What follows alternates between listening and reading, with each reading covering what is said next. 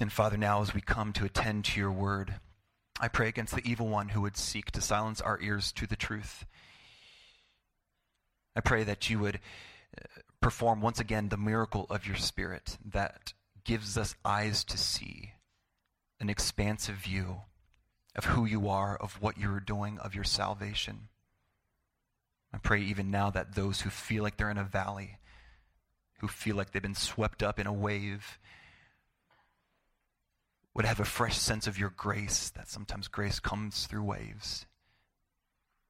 Help us, Lord. Help me be faithful. In Christ's name, amen. We can tell what we really believe about God by the song that we sing in the valley. What song do you sing when the darkness comes? What song do you sing in the valley? That's worth attending to, because that's probably the true song of our hearts. God often teaches us the truth of where we really find our hope by snatching away for a season the comforts that we cherish most. The Apostle Paul, while sitting in prison, said it this way: I know how to be brought low. I know how to be brought low. He's saying there is a way to be brought low because you will be brought low. I know how to do that. In fact, he says it's a secret. He said, I've learned the secret of having little and having much.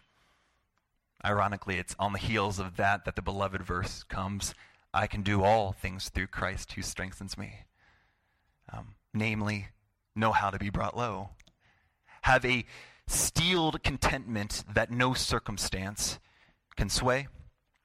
In the book of Acts, we actually get a picture of what this really looked like for Paul, and this takes place in Philippi, which is interesting.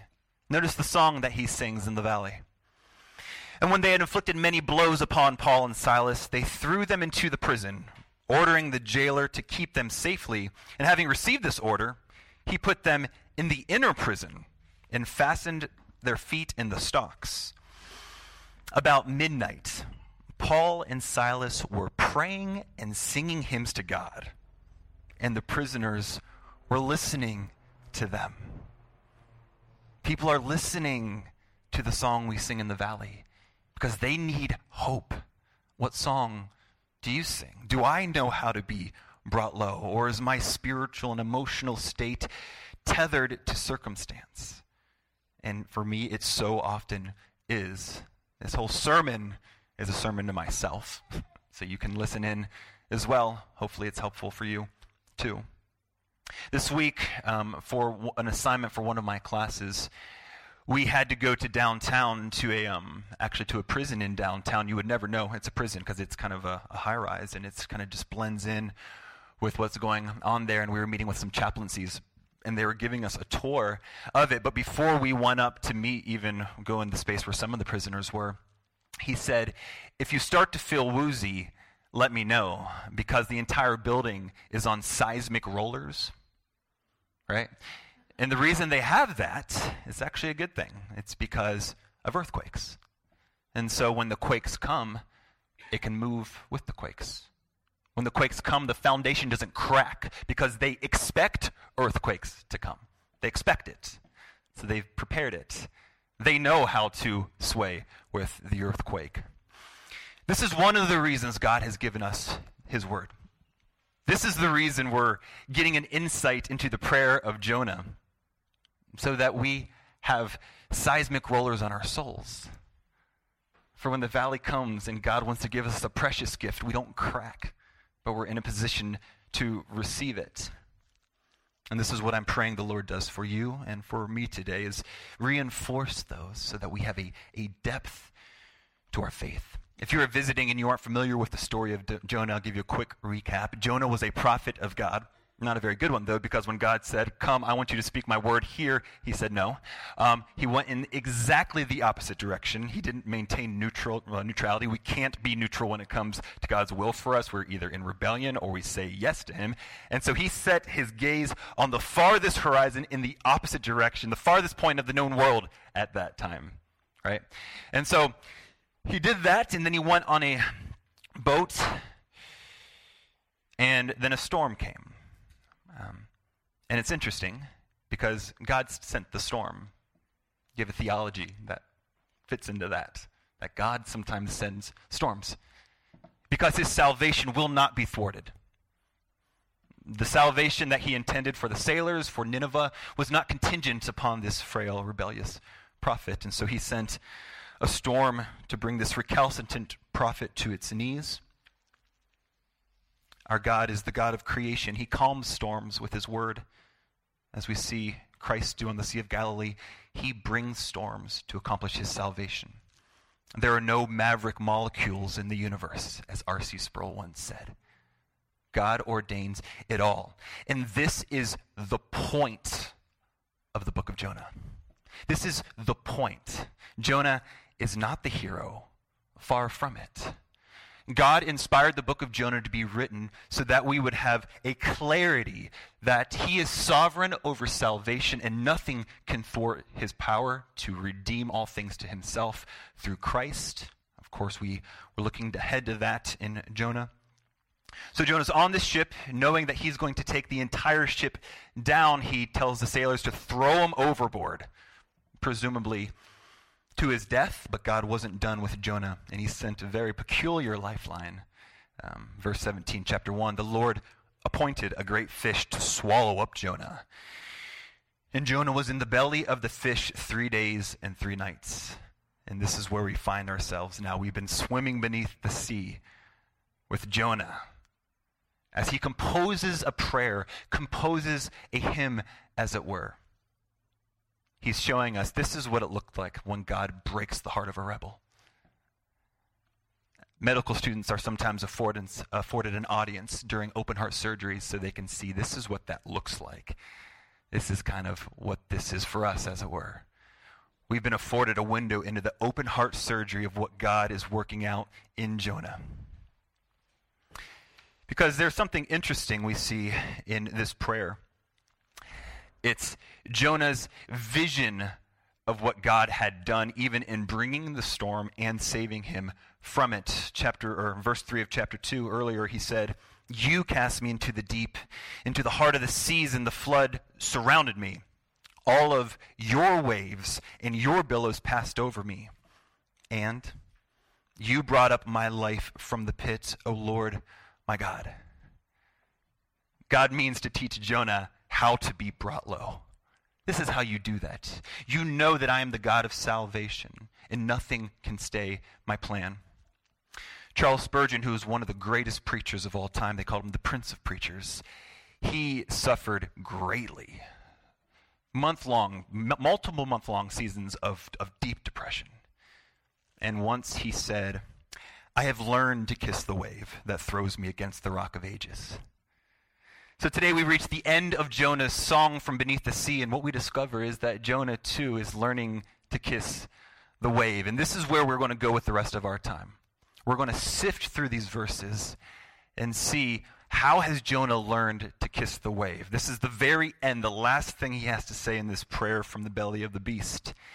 What work did the wave do in Jonah's heart? And of course, by implication, what work does God mean to do in our hearts through the waves that he brings? Number one, the wave had unearthed a costly idolatry. It's the first thing the wave did. It unearthed a costly idolatry. And the text says, "Those who pay regard to vain, worthless idols forsake their hope of steadfast love." And there are several things in this text that I find really fascinating. First, Jonah realizes that his rebellion was directly connected to an idolatry in his heart. It was the fruit of a deeper root. It didn't just happen out of nowhere. And part of the reason Jonah had a deep disdain for the godless Ninevites was because of their idolatry. And so this is a fascinating insight into what Jonah is realizing about his own heart. God has opened his eyes to see that beneath the dark flower of rebellion was a root system of idolatry in his own heart. And that before he could preach repentance to other idolaters, he needed to realize that he is the idolater. Now, some have said that Jonah wasn't talking about himself here. He's just making a general statement about idolatry. Maybe, but I don't think so. He's sitting in the belly of a beast in the dank darkness. I don't think he's too interested in other people's sins at this point. I think he's having a face-to-face encounter with his God, and he's being laid bare before him. And on top of that, the rest of the prayer, Jonah is talking about God's dealings with himself. As we said earlier, you cast me into the deep. Jonah realizes he's the chief idolater.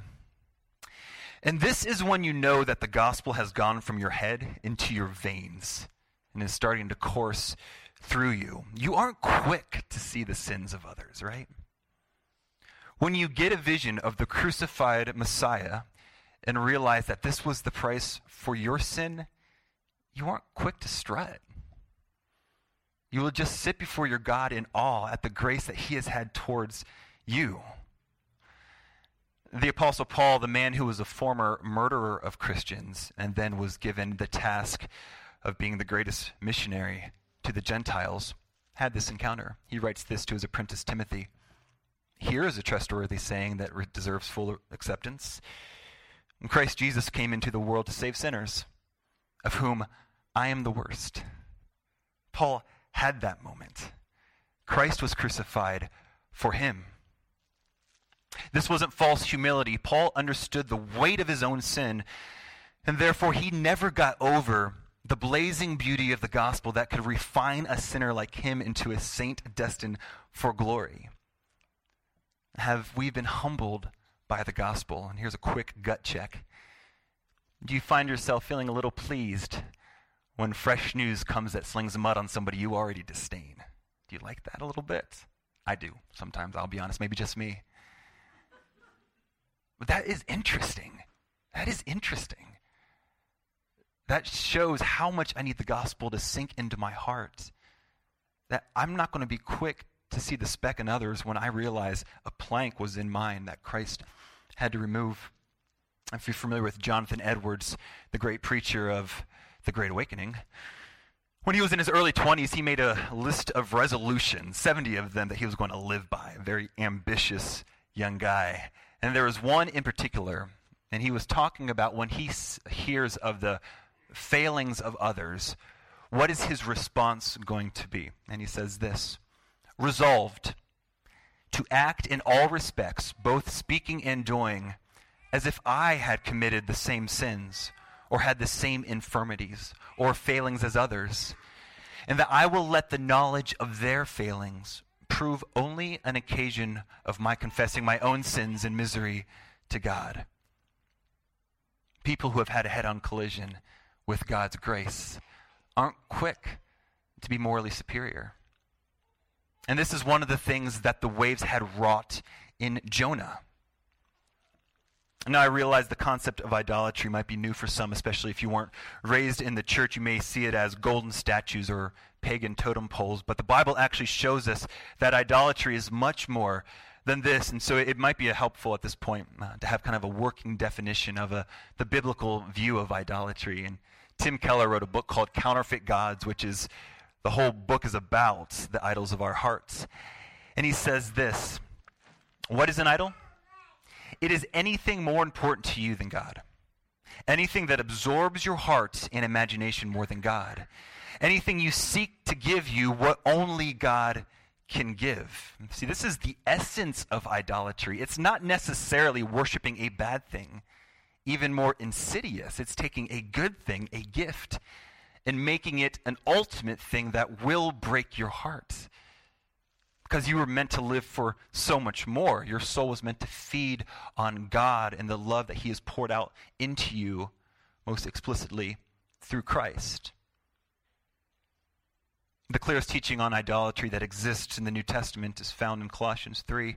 And Paul writes, "Put to death, therefore, what is earthly in you: sexual immorality, impurity, passion, evil desire, and," here it is, "covetousness, which is idolatry." That's interesting. Covetousness, which is idolatry. Covetousness is seeing something that somebody has and says, if only I had that, then finally life would have meaning.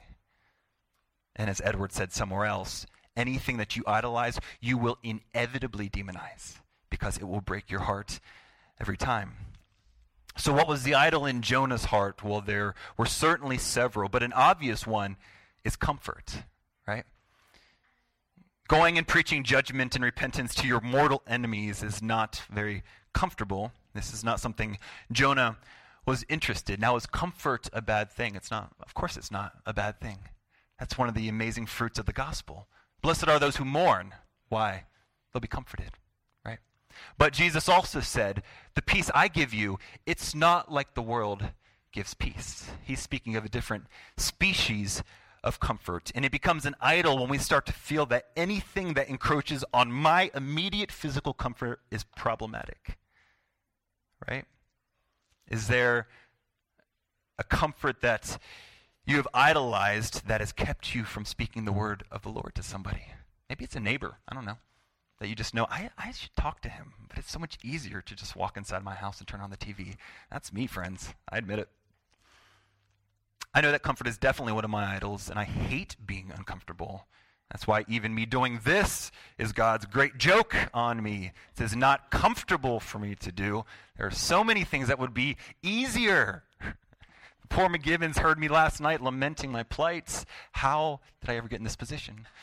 And because God wouldn't shortchange me. Because true joy is found just on the other side of comfort so many times. That's where the good stuff is, man. And God's been working that out in my heart in so many ways. One of them is for a chaplaincy class I'm taking. I have to do 36 hours of bedside chaplaincy work. And so I am actually working with a hospice from somebody who works for them in our community. And on top of that, all of my patients have Alzheimer's as well. So they're hospice patients on Alzheimer's. And my grandma passed from Alzheimer's. And so I can't really even hold much of a conversation with most of them because they're not communicative. This is not comfortable for me initially. It would be so much easier to not go. And without fail, every time I leave, I think that was the highlight of my week. Always. If I let comfort tyrannize me, I would be shortchanging what the Lord means to work out in my own heart. And this is what's so rich about the insight Jonah has into the nature of idolatry. Listen again. Those who pay regard to vain idols forsake their hope of steadfast love. The key to smashing my idol, the key to smashing your idol, is not sheer willpower. It's realizing that God loves you more than you could imagine and is so much more for your deep, abiding joy than you are. I want cotton candy, truth be told. I'm not really interested in God working out what he said he's going to work out. But he was serious. God really does love us, and he really is preparing us for glory. Those whom he perfected, he is now sanctifying. He's going to work that out. And when we pursue idols, we turn our backs on the God of all love, the God of deep love, the God of eternal love. This is something Jonah is figuring out. And this is also why Psalm 16:11 has been such an invaluable lens for the Christian life for me, and I commend it to you. Psalm 16:11 says, "You make known to me the path of life. In your presence there is fullness of joy. At your right hand are pleasures forevermore." God is happy, and he has called you to be a part of his eternal joy. And sometimes that means being uncomfortable for a little bit as he's working that out. That's one thing that the wave had done. It had unearthed a costly idolatry. Number two, the wave had awakened a thankful sincerity.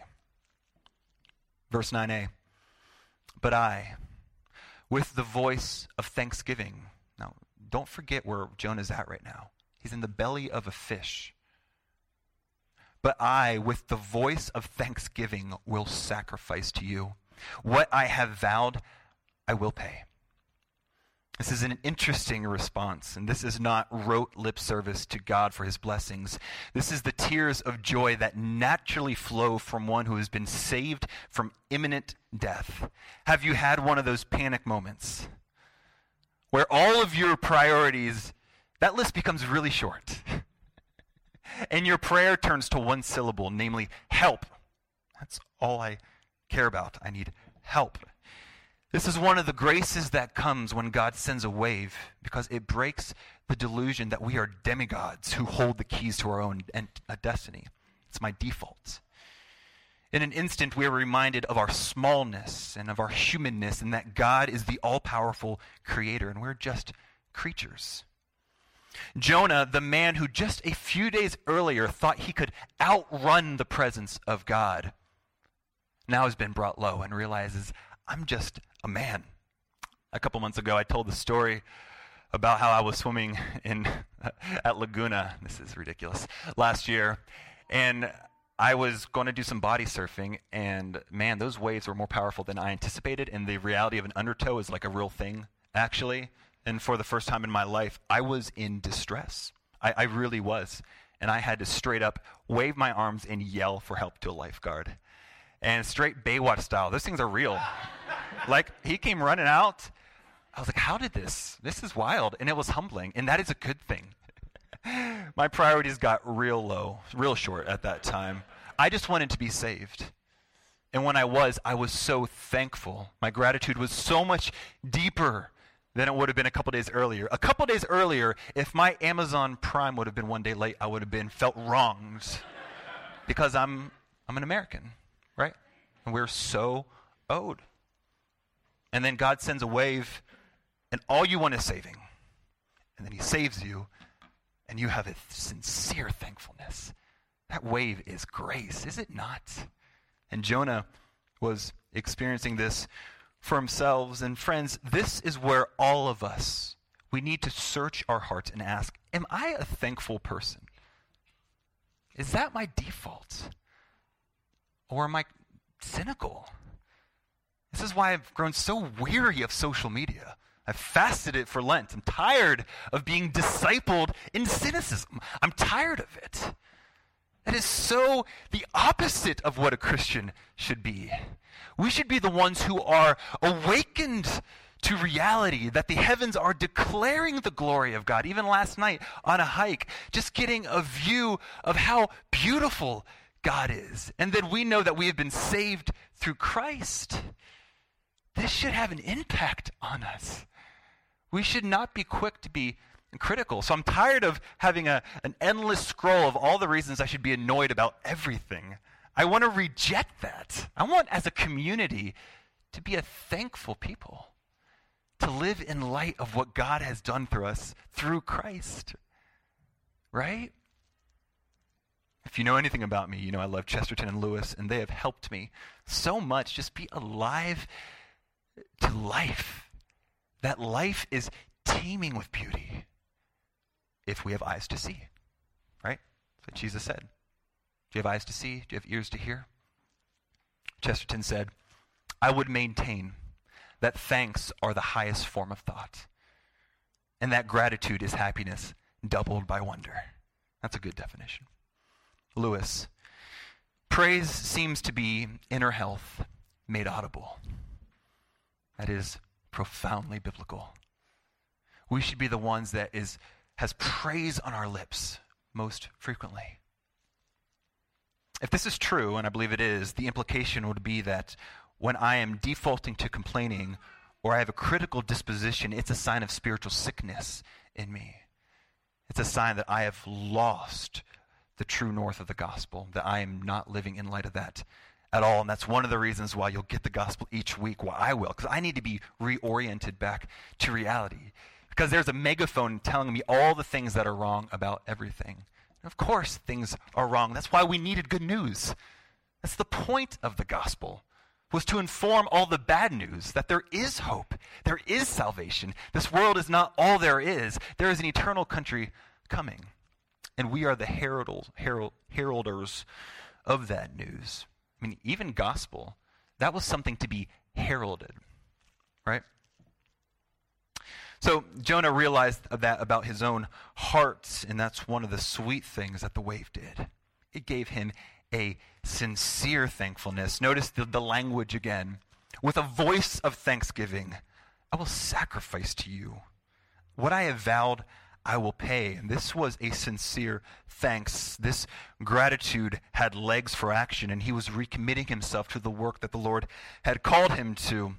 He was setting his face towards Nineveh now, not with a rebellious heart, but with a voice of thanksgiving. Now we'll come to see that this isn't the end of the story. Jonah is a bizarre lad that's not easy to pin down, and he will bend back. But we'll get to that in another week. In this moment, the wave had done its work. So far, we have seen the wave had unearthed a costly idolatry. It had awakened a thankful sincerity, and finally, the wave had inflamed Jonah's theology. It had inflamed Jonah's theology. In verse 9b, salvation belongs to the Lord. Jonah was a prophet of God, after all. He knew this in his head. He had solid theology. But now, having experienced salvation in real time, Jonah knew this in his bones, because he was the one who needed saving. The concept of God wasn't an intellectual exercise that he had worked out. If that is your main reason you believe in God is an argument, when the wave comes, that'll crumble, man. You have to realize that you are the one who has been saved. And arguments are helpful, but man, they're not decisive. Salvation belongs to the Lord. And this is the last words of his prayer here. This is not him articulating his theology. It's him exulting in the God of his salvation, for he had been saved. Have you done that? Have you had that moment where you realized that your back was turned to God and he chased after you in Christ? That you aren't doing him favors by being on his team. Sometimes I feel like that. Like, God is lucky that I'm a Christian, especially in this culture. That's absurd. I'm absurd. I am. I've been saved. And if it takes a wave for us to realize that, God will send a wave, and it will be his grace. Because the love that he has towards us isn't empty sentiment.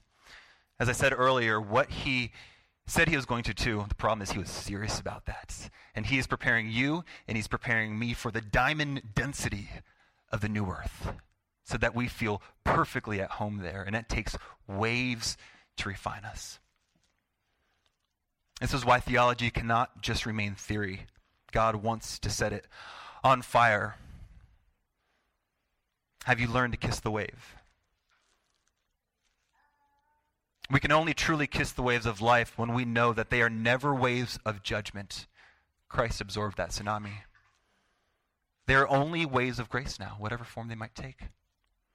Christ has already absorbed any judgment that was due sin, and it was, and he did it. Now those that he justified, God's going to work that out. Now I know I can't possibly understand what you are currently going through, just like you don't know all the struggles I have. But you need to know I'm not standing at the summit of Sinai calling you to this place that I've conquered. I am with you in this. Being in the waves together, keeping our eyes on Christ, is a community effort. This is why we need each other. This is why the Christian life can't be done on an island. It doesn't exist.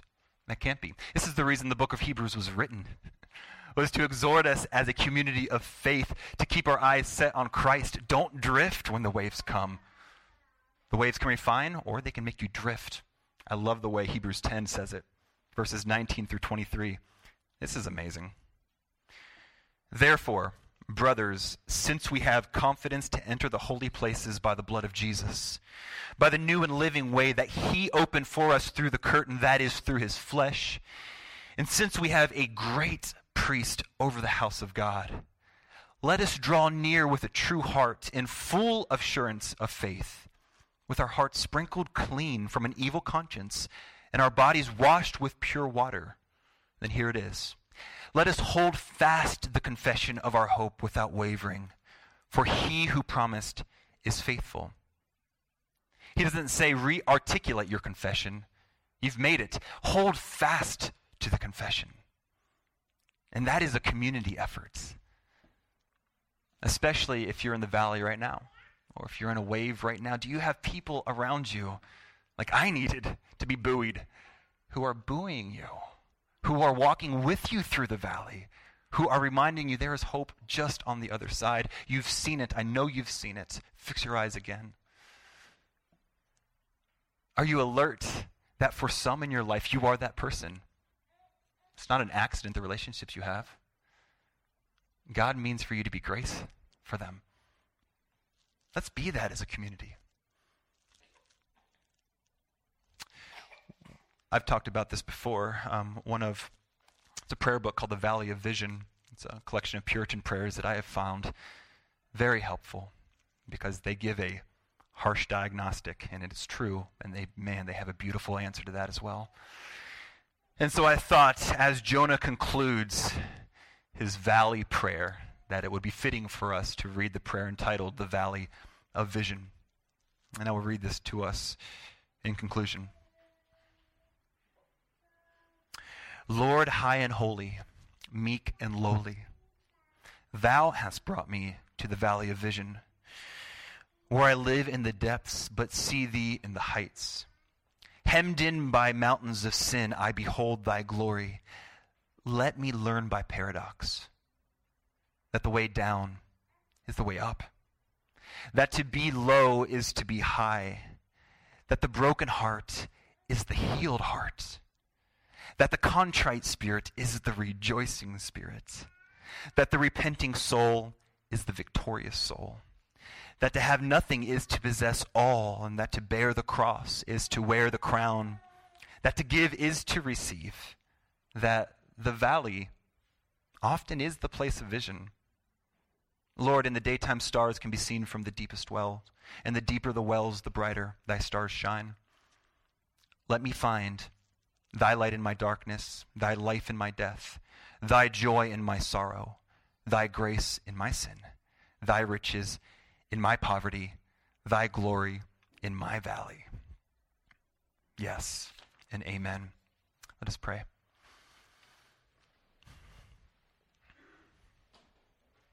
Father in heaven, I am often so weak.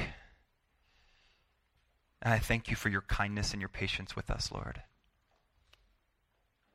I pray that those hearts that are feeling weighed down, feeling in the valley, that you would go even right now and meet them in that place. That they would know they don't ever walk through the valley alone, and that there are diamonds in that valley. Help me to believe that. Father, thank you for your word, which shows us what you are working out, which gives us confidence. And Father, if there are any here today who have never come to Christ in faith, so they don't have a confidence in their salvation, that today would be the day that they come to Christ. And that's the work of your Spirit, to awaken dead hearts, to give vision to blind eyes. So I pray that you do that now. I pray that you would knit together us as a community, that we would be with each other in the valley, that we would be those who herald the message of good news to one another. God is for you. God is good. He's producing something amazing and eternal. We pray all these things on the merits of Christ. In his name we pray.